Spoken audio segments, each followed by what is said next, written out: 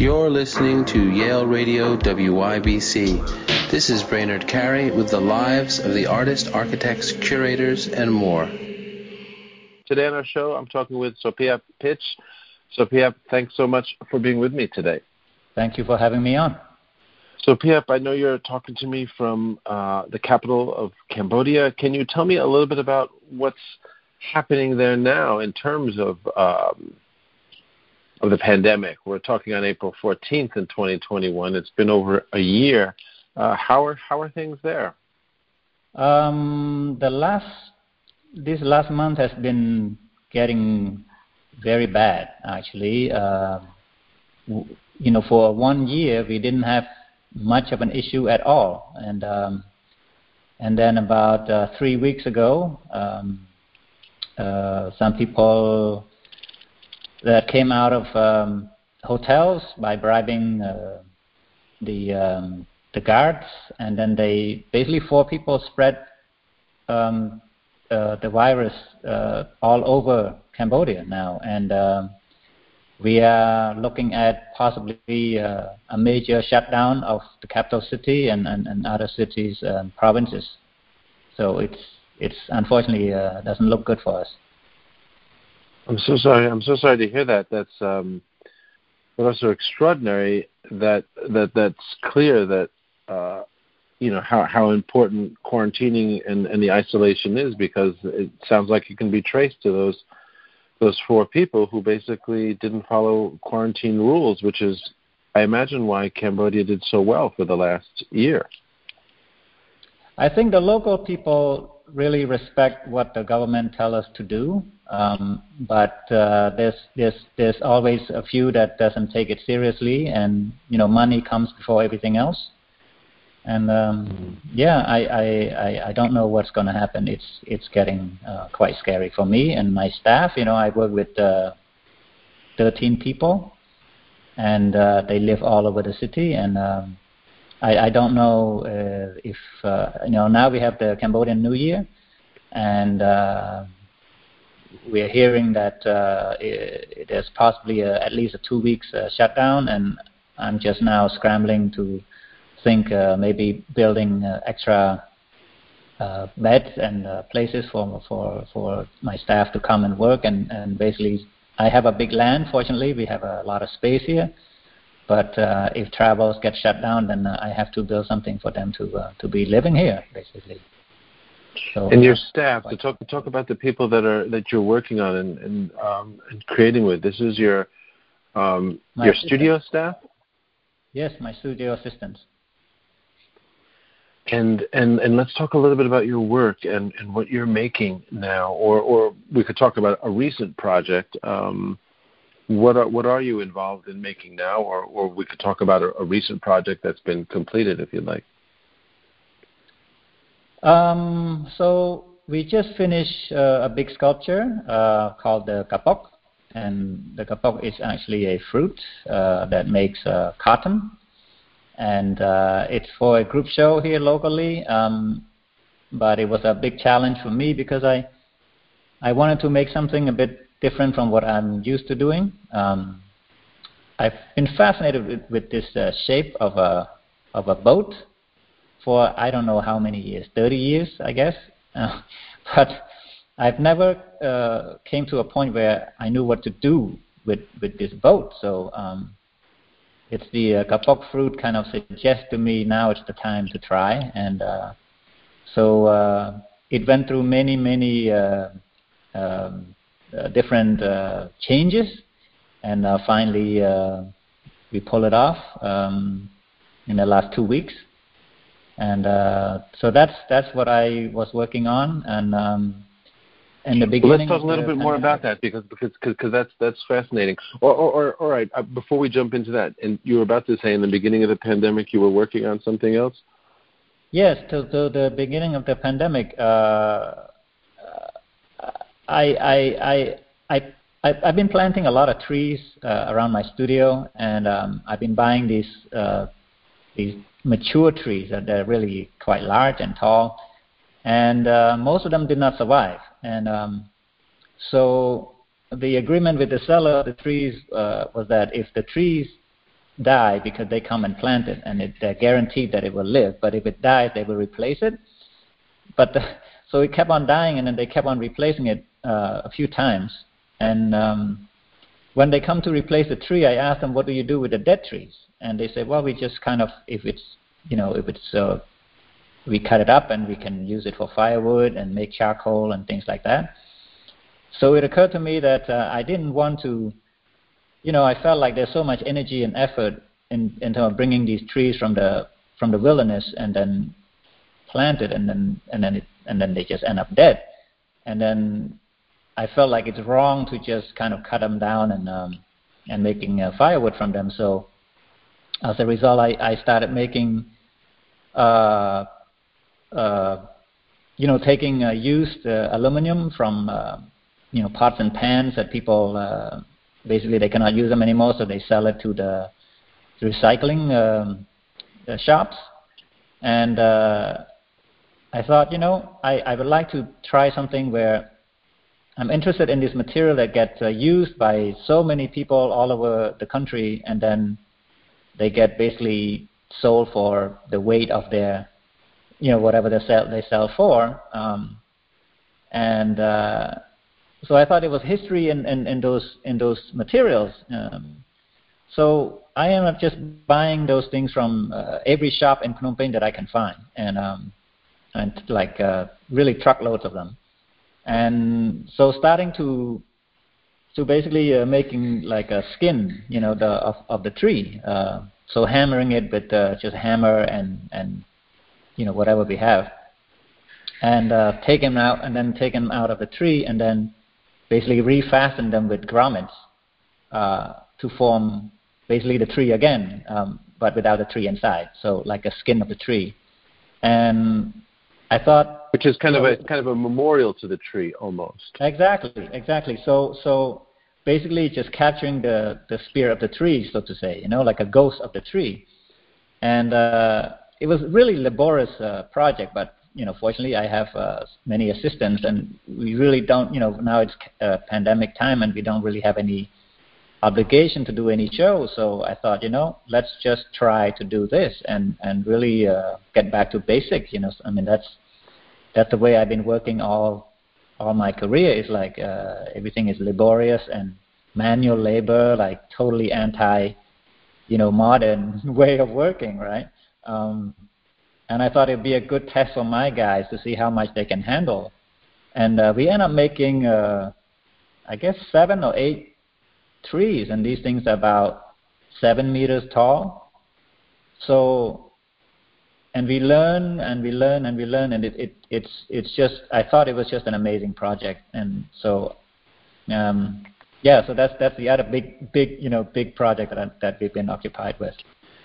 And so I want to talk a little bit more about that. Those, I've seen some images of those, and they're very large. It looks like they're suited for public sculpture. Is that where all these sculptures went? Are they outdoors? Where are they now? They're all outdoors at the moment. They're all in my gardens. One is in front of my house, and then the 5, which I reference, Matisse, La Danse, is in my vegetable garden, which is not a vegetable garden yet, but I'm planning to make it a vegetable garden. And another big one is in the middle of my studio garden, which is a very big land as well. So yeah, I was hoping that these would become outdoor sculptures. I need to reinforce them. I need to do something inside, like maybe fiberglass or something, so that they can withstand, a hurricane or something. So I still need to figure that part out. But as they are very strong already. But so you've replaced. I mean, it sounds like you replaced some of the trees that kept also dying with these sculptures. Is that correct? Because this is also on your land, on your property, around your studio or home, that all of these sculptures now are, that seem almost to, as you say, a kind of ghost of the previous trees, but they also are trees that won't die, that have replaced the ones that have died, in a sense? The original trees are still they're still here, they're still, I have like 30 of them at the moment.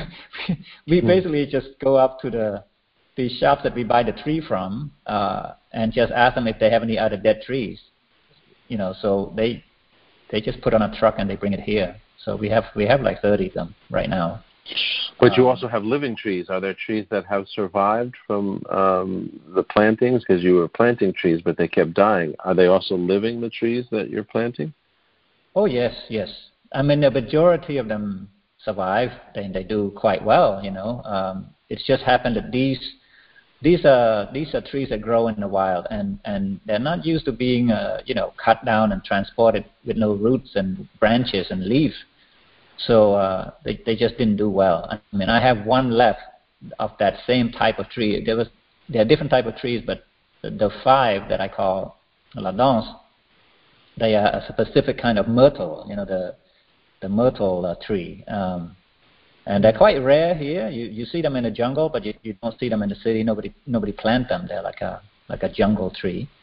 You see them in Siem Reap, in the Angkor Wat area. All the in the jungle there, you see a lot of these trees, and they're like ghosts. They're really white. Myrtle have that sort of silverish kind of smooth bark. I guess in the U.S. you have these myrtle, but they're quite small. The trees they're like twines, and they're a bit brown. But here they're white, so there are different kinds. But this group of 5 is because I have 5 dead ones. So they just happen kind of serendipitously like that. And let's talk about the kapok tree that you mentioned at the beginning. You were talking about a fascination with boats, the structure of boats, and that you recently completed a project, as I understood, somehow based on the kapok tree. Is that correct? Yes. So, I when I was young. Living in Cambodia, my father we always lived near a water body, like either a river or a lake or a pond, because near the water there's a way for you to find food. You can trap a fish, obviously. You can find snails, turtles, snakes, all sorts of things. Crabs and frogs and whatnot. So I always grew up around boats. But I never, I'm not a conceptual kind of artist, so I don't use something in order to carry an idea or things that are concept first and then object after. Like I don't really work that way. I have to say I'm quite an emotional kind of, I approach my craft with more of a heart than a brain. So, but this idea of the boat has always been fascinating to me. And when my family left Cambodia, just before we left Cambodia when I was 8 years old. We actually built a huge boat. My family and my relative, we all built a big boat, but we never got to use it because the time was right for us to leave. So I always thought like, oh man, I just wanted to finish that boat, get on that boat before we leave. I really want to get on that boat, but we couldn't. So. Anyway, that's a kind of off tangent a bit. So this group show that's in the city is at the French Institute. The theme of the show is fabric, right? And and they invite other artists and then some designers that work with different fabric and things like that. So I had no interest in making a sculpture with fabric, so I thought, well, I gotta do something like go back to where fabric come from, right? So then the question becomes like, okay, what is the origin of fabric, right? Nowadays you have bamboo and you have lotus and all sorts of things, but in the old days you basically have cotton, right? Cotton and jute and but I just thought, kapok is interesting because it's cotton too. So I researched that a little bit, and then I found out that people do make fabric out of the kapok fruit. And so I thought, oh, this is perfect. Now I look at the fruit, and the shape of the fruit, the shell of the actual kapok fruit it looks like a boat, you know. So it's already looked like a canoe, and so I basically asked one of my assistants who actually live in a village that is near a water body that a lot of fishermen there. And nowadays people just use fiberglass. They don't use wooden, unless you're really poor. You know, you don't use wooden canoes anymore. You use fiberglass because it lasts longer. Of course, you have to pay for it quite a bit more, but it lasts you decades. So in this village there are a lot of these canoes, and I said, well, please go and just pick a couple and bring them back. So he brought 2 back, and just start working on it.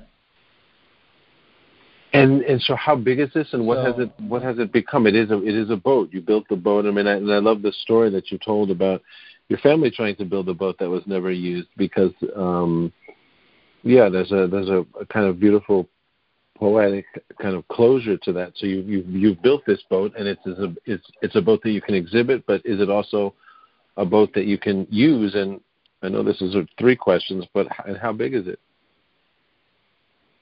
Well, I didn't build this boat, right? So it's an old boat that's just left there for the chicken to roost in. Basically, now there's holes and cracks and stuff. It's beyond saving, so it's basically just left to rot.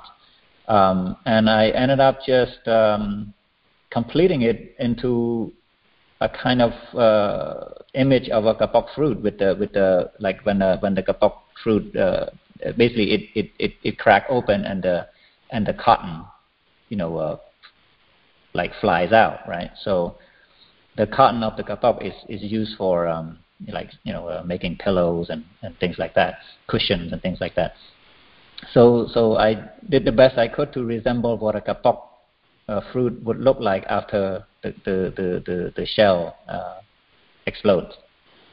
So the actual sculpture is about 6 meters long and 6 meters. I'm not sure what that is in foot. That's about 18 feet. That's huge. Yeah, almost 20 feet. About that's quite large. Yeah. It's large. Yeah, it's large and heavy, and but so the top of it is made with bamboo rattan and metal, like a metal rods. And this will be exhibited in the group show and potentially sold. It's also available for sale. Yeah, I hope. I mean, one day. I'm really attached to this work for the moment, so I'm not even thinking that. It makes me a little sad when I think about selling this thing, but hopefully one day we'll go to somewhere meaningful. And how does that happen? Talk a little bit about your career for a minute. I mean, you went to the Chicago Art Institute, correct? And then you came back to Cambodia and have built a career in a studio and have assistants. Is it easier to thrive or survive as an artist in Cambodia, do you think, as opposed to Chicago or the United States? Well, I think in my particular case, I had a quite a, let's say, arduous childhood here. So I left here with a lot of memory, both good and bitter. I always felt like, after Chicago, I went to school in the U.S. all my life, right? I started with the school in 7th grade, and then just went all the way to get a master's degree, in painting. But after that, I felt like I didn't know what I was doing with myself, what am I? There was, I didn't know what to do because my parents were working in the factories, and it felt ridiculous to be an artist in an environment where everybody goes to work, at 6 o'clock in the morning and come back at 7 o'clock in the evening. It just didn't feel like that was a fair thing, as a person to be doing, So I couldn't figure out what is art for me, where is my art, and so I really didn't have much of a choice. I said I got to go and figure this thing out away from all of these influences, you know. Like I need to get away from that environment, and so it took me 2 years after grad school. You know, I struggled a little bit in Boston doing different jobs. You know, that's a long story. And finally, I just said, you know what do you have to lose? You know, you're still young, and the country was sort of ready for people to come back. You know, it was broken and very, very difficult. You know, for everybody. And what year was this? What year was this that you're speaking that you came back? 2002. This was 2002. Okay. Yeah. So when I came back, you know, right away, you know, the sadness and you know, just seeing the country the way it was, the city the way it was both sad and at the same time for me it was liberating, you know, because the country felt like what I was feeling inside, you know, if that makes sense. You know, it's like I wasn't put together right, you know, and I come back to a place that was like 80% still broken, you know, no stoplights, no, you know, roads weren't paved, and potholes, dust, anger, I mean, sadness and struggle, but all of that was kind of like, okay, well, that makes sense. It makes sense, you know, a country that have gone through civil war, you know, like, you know, everybody have lost a member of their family, you know. So for me, I didn't expect a miracle, you know. I just like, okay, this makes more sense to me, you know, for who I am and my history and possibly what I'm about to make, you know, in terms of art. So I basically just like locked myself in my room, and you know, rent was very cheap. Everything was cheap. I didn't own anything, so I didn't have anything to worry about. And I just had to sell a painting or a drawing. You know, I basically just begged my friends, you know, just say, hey, come on, you know, I need to pay rent, so please buy something, you know, it's like $300. That'll last me 3 months. So, you know, had all that time to just be with myself and look in the mirror and draw and paint, smoke, drink, you know. So all of that was like really necessary for me, and I got lucky, you know. I just meeting good people, having, you know, people come to Cambodia and kind of saw my pathetic little life and say, hey, you know, you want to come to a residency, you know. So, you know, my first break was a residency in Norway, you know, and it was hard times, you know, at that time. But again, just kept on running to very good people and good galleries and start to sell, you know, like have a solo show and then like 1 or 2 sculptures sell, you know, and then 3 sell, 4 sell, you know, that kind of thing. And all of a sudden I'm in Documenta and I'm in Venice and I'm in the Metropolitan Museum and the Guggenheim, and so it's a rush, you know. It's pretty crazy actually. Yeah, but wonderful, and I'm glad you went through that. That's exciting to hear. And so, and where you are now, it sounds like you have a good amount of land. You're in the capital, but you have your studio and your home, it sounds like, are on the same land, and you have a good amount of land. What does that look like? I'm just curious. And how much land is that? Oh man, it's beautiful. It's 2 hectares.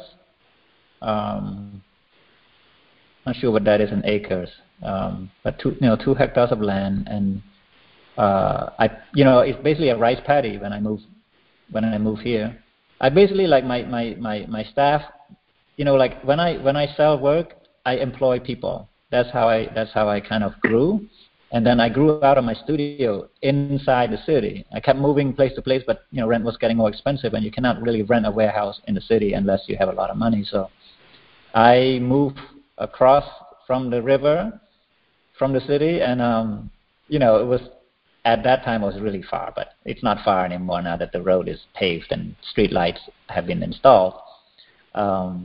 But you know, I basically had to move out the city a little bit, but it's like 20 minutes away, so it's not that far away, right? But if you are riding a moped, then yeah, it's quite far, because, you know, you're competing with cars and trucks and all of that stuff. But I bought this land. But now you're not riding a moped. It's not. I'm sorry. Go. I don't want to interrupt you, but you're not riding a moped now, so it's not as far. And because the streets are paved, it's closer to the city in a sense, travel wise. Yeah. Yeah, it's 20 minutes, 30 minutes from the city in a car. So yeah, I've got a car, and all my staff, they still ride motorbikes. A couple of them have cars, but yeah, but the street is paved. There's like I said, there's lights on at night, and there's stoplights, in different places. So it's a lot safer, and it's just a straight shot from the city. You don't have to make any turns. And what's on your land now? You have you said 2 hectares, correct? 2 hectares, yeah. Hectares. So that's in acres. In the U.S., that's about 5 acres, which is quite a lot of land. What's on all that land? There's a studio, a home, trees. Are you also doing any kind of gardening? I'm just curious what else is on there. It's a lot of space. Yeah. So when I first bought it, we actually we built a studio. It's very big. I guess it's like 70 meters by 30 meters or something like that. It's quite large. It's like a warehouse, and I had a couple of bedrooms there. My kitchen is there, and an office space. And then I built another small place for a gardener and his wife, who also cook for the staff and feed my dogs and stuff like that. So they've been living with us for the last 10 years. And then just this past year, I finished building the house. So right now I'm in my house. It's a beautiful place, I have to say. It's a dream, just a simple design, very comfortable, like an old school house. But 2 hectares, a lot of land. I've got 2 ponds. I got 4 dogs. I plant trees every day. In fact, tomorrow I've got 4 more trees coming. But basically, my whole land is like a jungle right now. I love that. It sounds like paradise. It sounds just wonderful, like nothing you could ever have in the United States. No, it sounds a little magical, really. I mean, there are big artists in the United States that have these kind of things, but someone like me, no, absolutely not. I cannot afford. In the U.S., there's no way I can afford to. So this kind of land, with the tax and all these kind of things. So no, it's luck. It's luck, and I've got a lot of good people who help me, loan me money when I needed to buy it and stuff like that. But it's all taken care of now. We're good, It's a great place to work, and especially right now with the pandemic situation, the restriction of, and just being scared, living in a city. My friends are in the city, imagine just being stuck in your 2-room apartment. Absolutely. I'm very lucky. You are lucky, and so am I. I want to ask you one more question. What are you reading at the moment? Well, look, I have to be honest. I'm not a big reader. I have books that are waiting to be read. But the last book that I read is here. It's The Alchemist, Paulo Coelho. I love that book, and I think I just kind of picked it up because I have people who comes and they bring books for me to read. They think this is like the book before that was Down and Out in Paris and London. So that's my wife gave me that book because she thinks that my life is kind of funny, the way all that struggle and all of that stuff. So that was a really apt gift. But The Alchemist is fantastic. You read the book, right? You must. I have. I've read that book, and I've also read.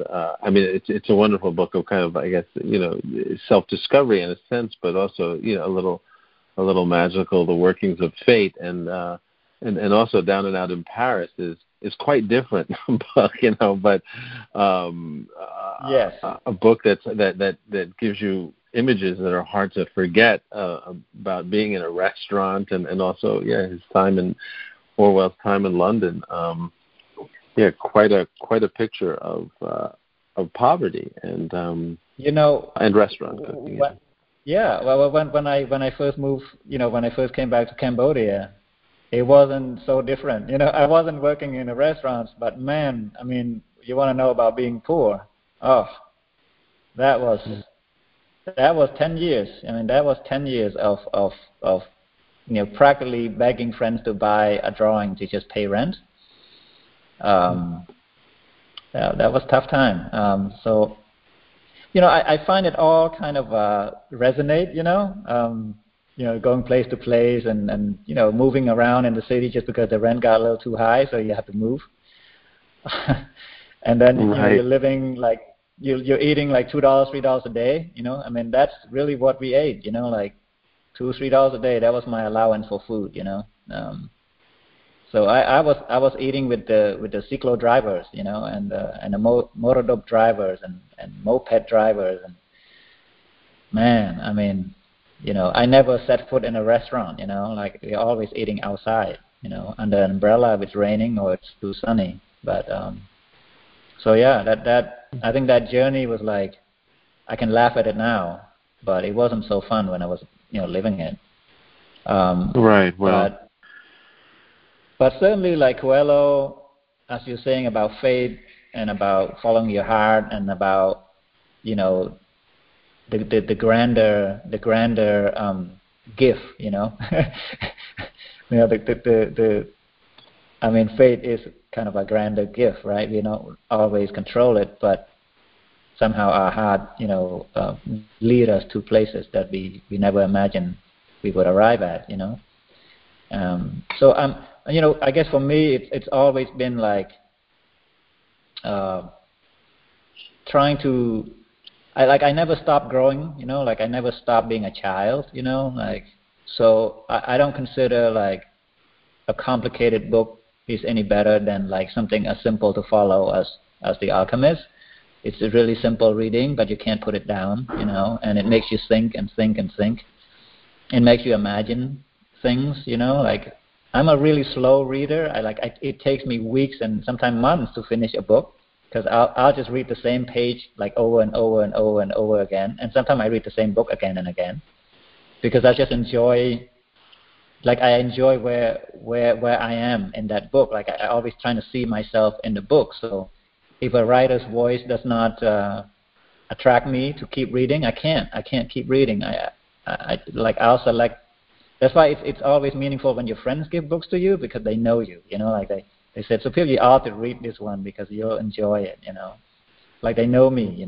So I try to read those books. I don't normally go to a store and just browse around and then just pick up any books, like bestseller or whatever. I don't consider it like that. I like that. Sophia, I want to thank you so much for talking with me today. I really appreciate your time and your work. Thank you so much. Well, thank you so much, Brandon. It's been a pleasure. You're listening to Yale Radio WYBC. This is Brainerd Carey with the lives of the artists, architects, curators, and more.